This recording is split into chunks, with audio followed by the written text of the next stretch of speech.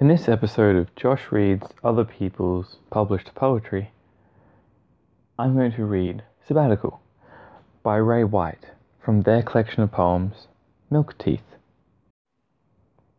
Sabbatical. We stockpile supplies at our meagre campsite. Pears, preserves, snapper.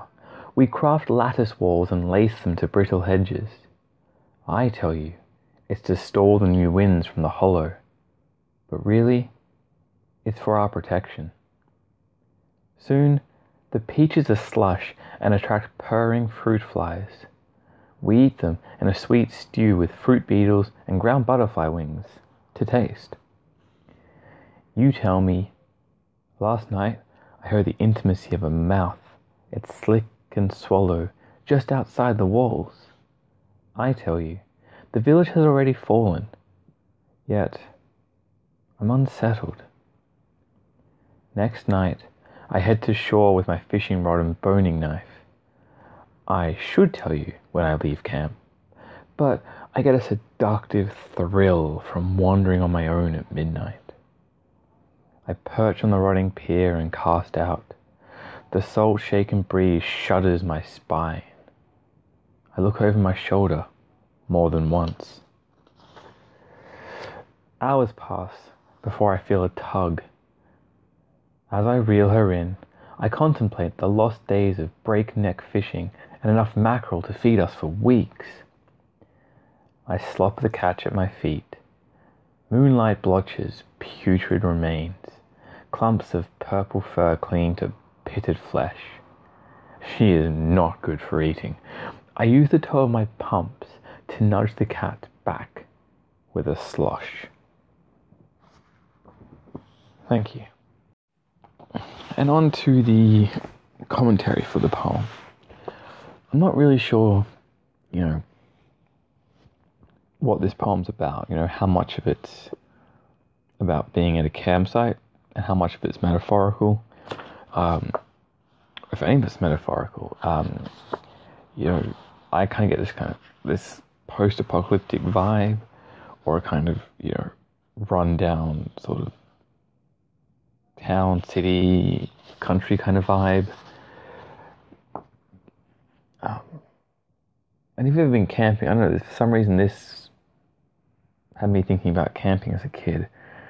Not that we ever went fishing as kids camping, but I don't know. Also, I could be completely missing the point. The sabbatical could be a reference to something other than a sabbatical, or it could just be two people at a campsite who haven't camped before and are or haven't camped in a very long time. It could be so many different things, and it really, I think, comes down to the reader and how you choose to read this poem, and I guess your own experiences, and I guess and at some point the poem ends up reading you, but you will obviously get a feel for what the poem's about, or you get a different idea of the story of the poem, which I think is part of what I like about Ray White's poetry. It's good storytelling, and it's good sort of poetry storytelling. Like, this wouldn't work as a piece of prose, and it's got no kind of alliteration, and it kind of has enough to kind of distinguish it from prose, which I think is important. I think if you can look at a piece of poetry and go, yeah, this would actually work as a line of prose, it hasn't really worked as poetry. Ideally, poetry, when you read it aloud, should sound like poetry. It shouldn't sound like prose.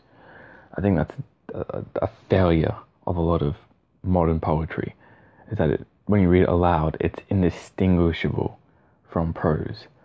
Whereas that kind of wonderful poetry where you can read it and you just feel the poetry, you hear the poetry of it.